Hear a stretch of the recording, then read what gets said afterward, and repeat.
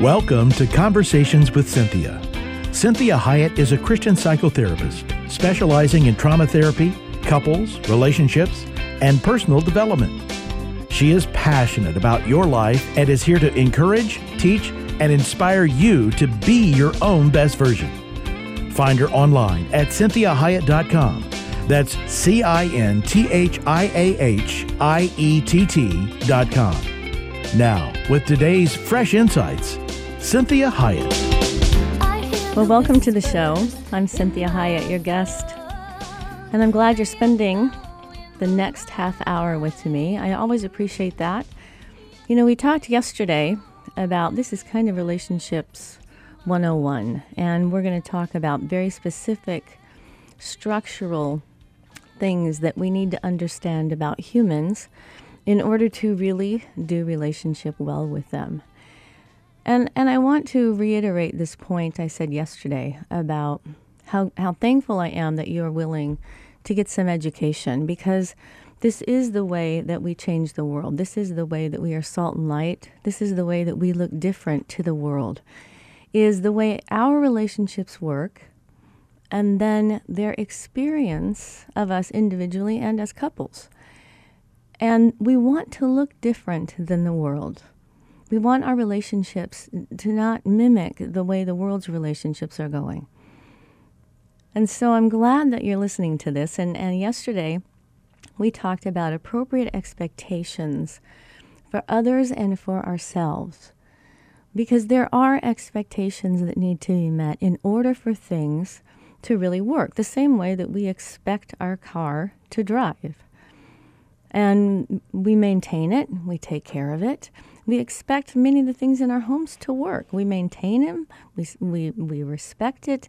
And so having those appropriate expectations is really important. If you did get to listen to yesterday's show, make sure you go to the website, and we are going to have all of those up on the website. At least, hopefully sooner, but if not, absolutely by the end of the week. So today we're going to be really learning I'm going to do a quick synopsis of gender differences, temperament, and then personality differences, and what that really looks like. So when we are looking at gender, it's important that you recognize the differences so that you have a basic foundational understanding of the hardwiring of females and males. And this applies to anyone that even is homosexual. That they still, even if they're homosexual, they still are that same gender. They still are a male. They still are a female, and they still are hardwired the same way and respond to the world the same way that males and females respond. And so accepting that these are God-given differences, and that God likes the differences, and does not appreciate our demeaning or demoralizing or any general judgments as to whether or not a person should be the way they are or the way it should be different. And this is very important when we are accepting gender, that we don't take gender personally. Dysfunction is a very different animal. And so you can be a very dysfunctional version of a man or a very dysfunctional version of a woman. But being a man, there's nothing bad about being a man, and there's nothing bad about being a woman. It's the way God made us. And when God created us in our mother's womb, He determined the gender of who we were.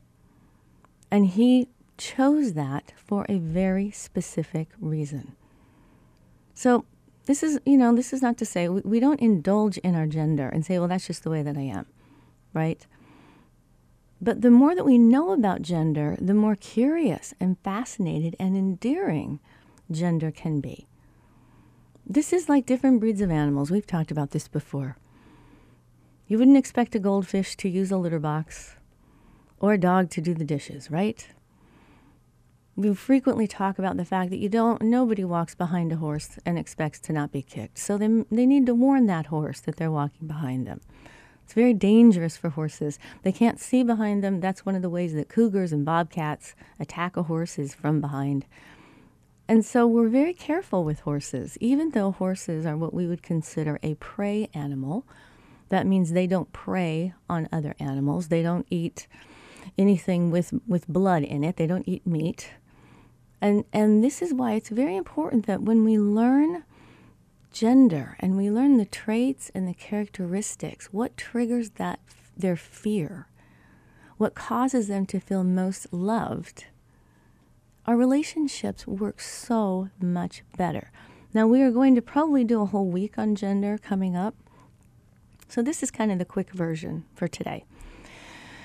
So we want to really understand the differences when it comes to sexuality, informational processing, internal motivation, sensitivities, fears, what makes them feel successful or not successful, and what basic needs each gender has. So when we look at basic gender differences in men and women, one of the things we recognize is that a woman's greatest need is security. This is her greatest need. And connectedness. She thrives on connecting. And we work really hard at connecting. If we don't connect with others and have good, positive connections, that affects our security, our feelings of security. We also need to have meaningful relationships and know that we impact relationships in a meaningful way. We need to know that we have relational impact. And we need to feel desired. That's a big one. Women want to be wanted. It always goes back to security. If I have deep, meaningful relationship, I impact my relationships positively. I have great connectedness, and I'm wanted and desired, I feel secure. And one of the greatest ways that you can recognize the need for security is every woman has a handbag, and in their handbag is everything they could possibly need, and everything that maybe everybody else needs. They also have a little bag at work in their drawer. They probably have one in their car. They take things with them everywhere they go because they want to make sure they have what they need wherever they are.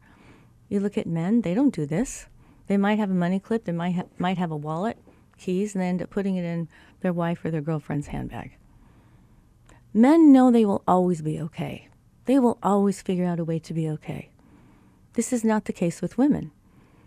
And when you begin to understand that because women are able to bear children, this is one of the vulnerabilities that a woman has.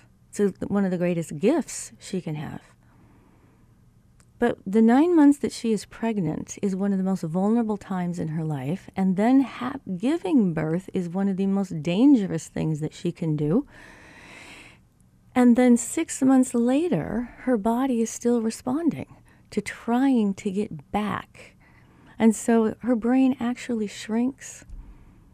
The one thing, though, that God did, it shrinks, and this is why they have brain fog. They can't concentrate. They can't think. They're really struggling. And then after 6 months, their brain comes back, and it's even stronger. So God rewards that.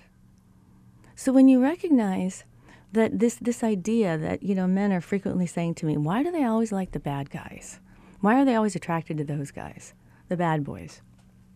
And this goes back, way back to when we were all in tribes and not civilized. And you have to understand that if a woman was with the chief of the tribe and he was raping her every day, he was the only one. If a woman was with a nice guy, she was susceptible to all the men in the tribe. This is one of the reasons we are attracted to that kind of strength. It feels protective to us. The second one, this whole idea of being connected. Women are communal creatures. And one of the reasons for this is there's power in numbers. So we know that if we have a whole bunch of connections, we're much safer. And this idea of having meaningful and impacting relationships is also one of the ways that we increase our connectedness and feel secure. When women have little children, this is one of the reasons that women have a lot of friends. They help one another. It takes a lot of effort to take care of children. And if you have to do it all by yourself, it's exhausting and you may not do it well. And so we spread the work around. And this last one, the need to feel desired. That goes back to when God was creating Eve, and he said, this is the refined version. And this was the crowning glory. We were the last thing to show up on the planet. Everything else was done. Everything else was created. All the animals were created. The earth was finished. Adam was here. Adam and God were best friends. And then he created Eve. So this goes back to the deep hardwiring in our DNA. Now, when we look at the differences with men, one of the most important things when I'm teaching women about men is to understand that a man's greatest need is respect. Respect. And there are many ways that women can disrespect men without even knowing it. And one of the easiest ways to disrespect a man is roll your eyes. Our facial expressions, our body language, our tone of voice is easily one of the ways that we can disrespect men. Because men, you have to understand, are a little bit more primitive. They take many of their cues from what they see. And when they're looking at us and we have a dirty look on our face, a scowl, it makes us look dangerous. They take it very personally because they're not thinking they did anything wrong. And this is one of the ways that if we're not careful, we set a man on edge and he ends up not wanting to care for us. Because if a man has to defend himself from you, if you are verbally attacking him or using body language, yelling, screaming, pointing your finger at him, rolling your eyes in disgust, he then is on the defense. And if he needs to defend himself, he can no longer defend you. The second one, the second greatest need that a man has is success. Success is extremely important to men. Failing is very painful for them. And one of the reasons is they are not as relational as women. They don't get the same support. A man's world is a very harsh world. They don't feel comfortable being insecure with other men. Going into another man's office and saying, hey, I really feel like a loser. Can you tell me if I'm okay? Men don't do that. So success to a man is everything because he's creating a world and he does not want to lose his world. One of the most amazing and most wonderful thing for a man to experience is success with the woman that he loves. So when we do more extensive talking about gender, we're going to talk about how women can set men up to be successful with them. And how we get a better version of a man. And we're going to talk about, for men, what you can do to get a better version of the woman that you love so you can enjoy her more. Men also need beauty. They love to be surrounded by beautiful things. This is why they like to look at women. Women are beautiful to them. And we as women, we think that there's only a certain 1% of the women that are actually beautiful. All the rest of us don't measure up. That is not how men see things. And if you think about back in the 50s or the 40s, those black and white movies, and there would be the Air Force Base, and it's all men on the Air Force Base. And a woman walks onto the base. Within 5 minutes, the whole entire base knows a woman is on the base, and they come out and want to see her. It's that powerful. The impact we have on them when we smile is powerful. So I'm always saying to women, be careful how much you smile at a man. If you smile at him, he's going to think you really like him. Because this means so much to men. They love being successful with women. And the last one for men, they need adventure and challenge. And the hardest thing in our society today is they don't challenge themselves physically like they used to. It used to be that men were building houses, we're going out and hunting, we're fighting wars, we're doing these things that really challenge them and cause them to feel successful when they won and feel like a hero. Now men have to do this in the business world. And one of the reasons that they do triathlons and they go kayaking and they want to do motocross riding is because of this need to challenge themselves, to see how far they can push themselves, how big of a risk they can take and come out alive. It makes them feel like men. So it's really important that we respect this. And we're going to really talk extensively about it so that you have a better understanding of what it is when I use those words, what those words really mean, and what you're really seeing. The second area that we really need to have some understanding of is this idea of temperament differences. And temperament is different than personality. Personality is like your skeletal structure. It doesn't change. Temperament, on the other hand, it doesn't necessarily mean we're going to change, but we may be more or less on one side of the continuum at any given time in our life. So when we look at temperament differences, I like to use the MBTI, which is the Myers-Briggs temperament inventory. And the reason I like to use that is because it measures things on a continuum. It's not an either or. And these continuums, there's 4 continuums, and we have both sides in us, but one is more dominant. So the first one that we test is introversion versus extroversion. And extroversion does not mean that you're a really highly talkative, high-energy person all the time.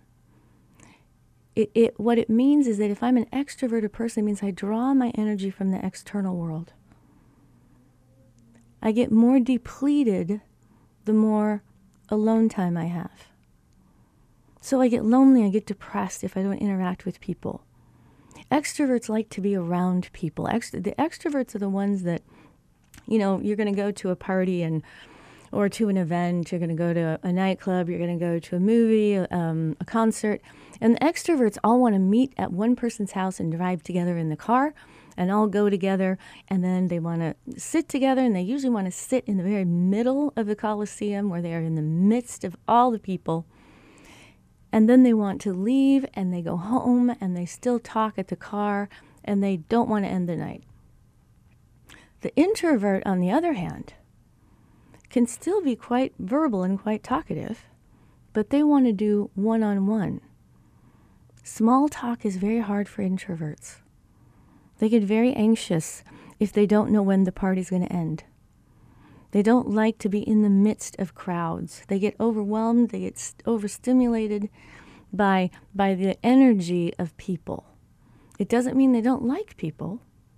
It means that the way they energize themselves and replenish themselves is by being alone.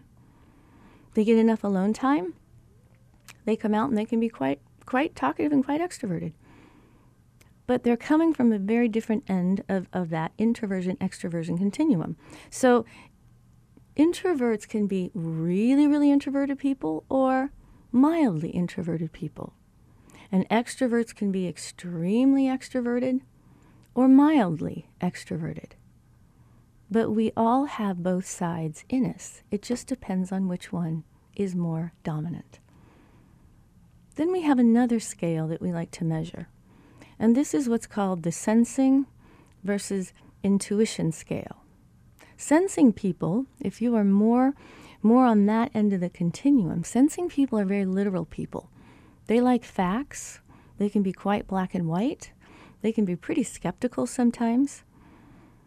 They're the ones that when you go to dinner and you start to split up the bill, they'll divide it exactly in half to the penny. And they'll say, okay, you owe $23.37. And the intuitive is like, are you kidding? Can we round it up, please? Because the intuitive person is not that, details aren't quite that important. They are a big picture person. So they have a tendency to look at details and then bottom line everything. So the intuitive is going to use language like, oh, it's like, 50,000 people or something were there. It was like, oh, maybe it was 1 million. I don't know. It was huge. Whereas the sensing person will say, no, I saw there was 49,385 people that attended that event. And they will know those specific details. Sensing people kind of learn things as they go. They have to walk it out and experience it to learn it. Intuitives can kind of intuit it. So they always know they're going to pull anything off. They can figure it out. They always have a tendency to do things at the last minute. They have a tendency, they're prone to being late oftentimes, because when we say be there at 7 o'clock, to them it's 7-ish. 7:05, 7:10, 5 to 7, somewhere around the ballpark. So they orient very differently. Intuitive people get bored very quickly. They like to learn new things all the time. Sensing people like to master it and then do it for a long time. They may keep their job for 35 years. So when we think about this is one of the ways we don't take people personally. We don't just automatically assume the intuitive these people are irresponsible. And we don't assume that the sensing people are just inflexible or just all black and white. The next one that we measure is what we call the thinking and feeling scale. And the thinking people, they are very much into what's right and wrong, truth and justice, and they love to debate, and they don't think they're fighting. And when they make decisions that are based on concrete evidence, even if it's painful, and they will make those hard-line decisions and look like they are inflexible and uncaring. Whereas the feeling people, they are the ones that enjoy harmony. They get very stressed if there's not harmony. They like everyone to get along. And when they are making decisions, they want to make decisions based on how it's going to affect everybody. So they are sure that if they make the right decision, like if everyone is going to be okay with this decision, then it's the right decision. Thinking people say, if I make the right decision, everybody will be okay. So they are coming at it from a very pragmatic, not a personal level when they do decision making. Versus the feeling people come at it from a very feeling position of how it's going to affect everyone. The last one is organizing and adapting. The organizers love stables. The adapters are always in the moment. They have a hard time ending an event. They want to stay and stay and stay if they're having a good time. These are the ones that have a tendency to have everything in their car, everything they could possibly need, and it's all over the car, and it's not necessarily very organized. But they know where things are. The organizing person loves to order and have everything has a place and every place has a thing. They love calendars. They love committing to calendars. Adapters, they have a hard time committing because they may change their mind at the last minute. And so they're not sure if they can always commit to something. So I'm hoping that this is helpful. We're going to talk tomorrow more about personality and really what personality is about. And it's going to be quite a little lesson in psychology for you. So I'm so glad that you joined me today. And we are going to talk more tomorrow about Relationships 101 and what really temperament, gender, and all of these things are about and how they affect how well we relate to one another. So God bless you today. I look forward to talking to you tomorrow. Make sure you check out the website and all the social media that we have for you. And I love your comments. They help a lot. So have a great rest of your day. To hear today's program again or to share it with someone else, please go online, CynthiaHiett.com. That's CynthiaHiett.com. Conversations with Cynthia is heard daily at 3 p.m. and 12 noon every Sunday on Faith Talk 1360 KPXQ. Follow Cynthia on Facebook, Twitter, Instagram, and LinkedIn at Cynthia Hiett. Until next time, remember, be your own best version.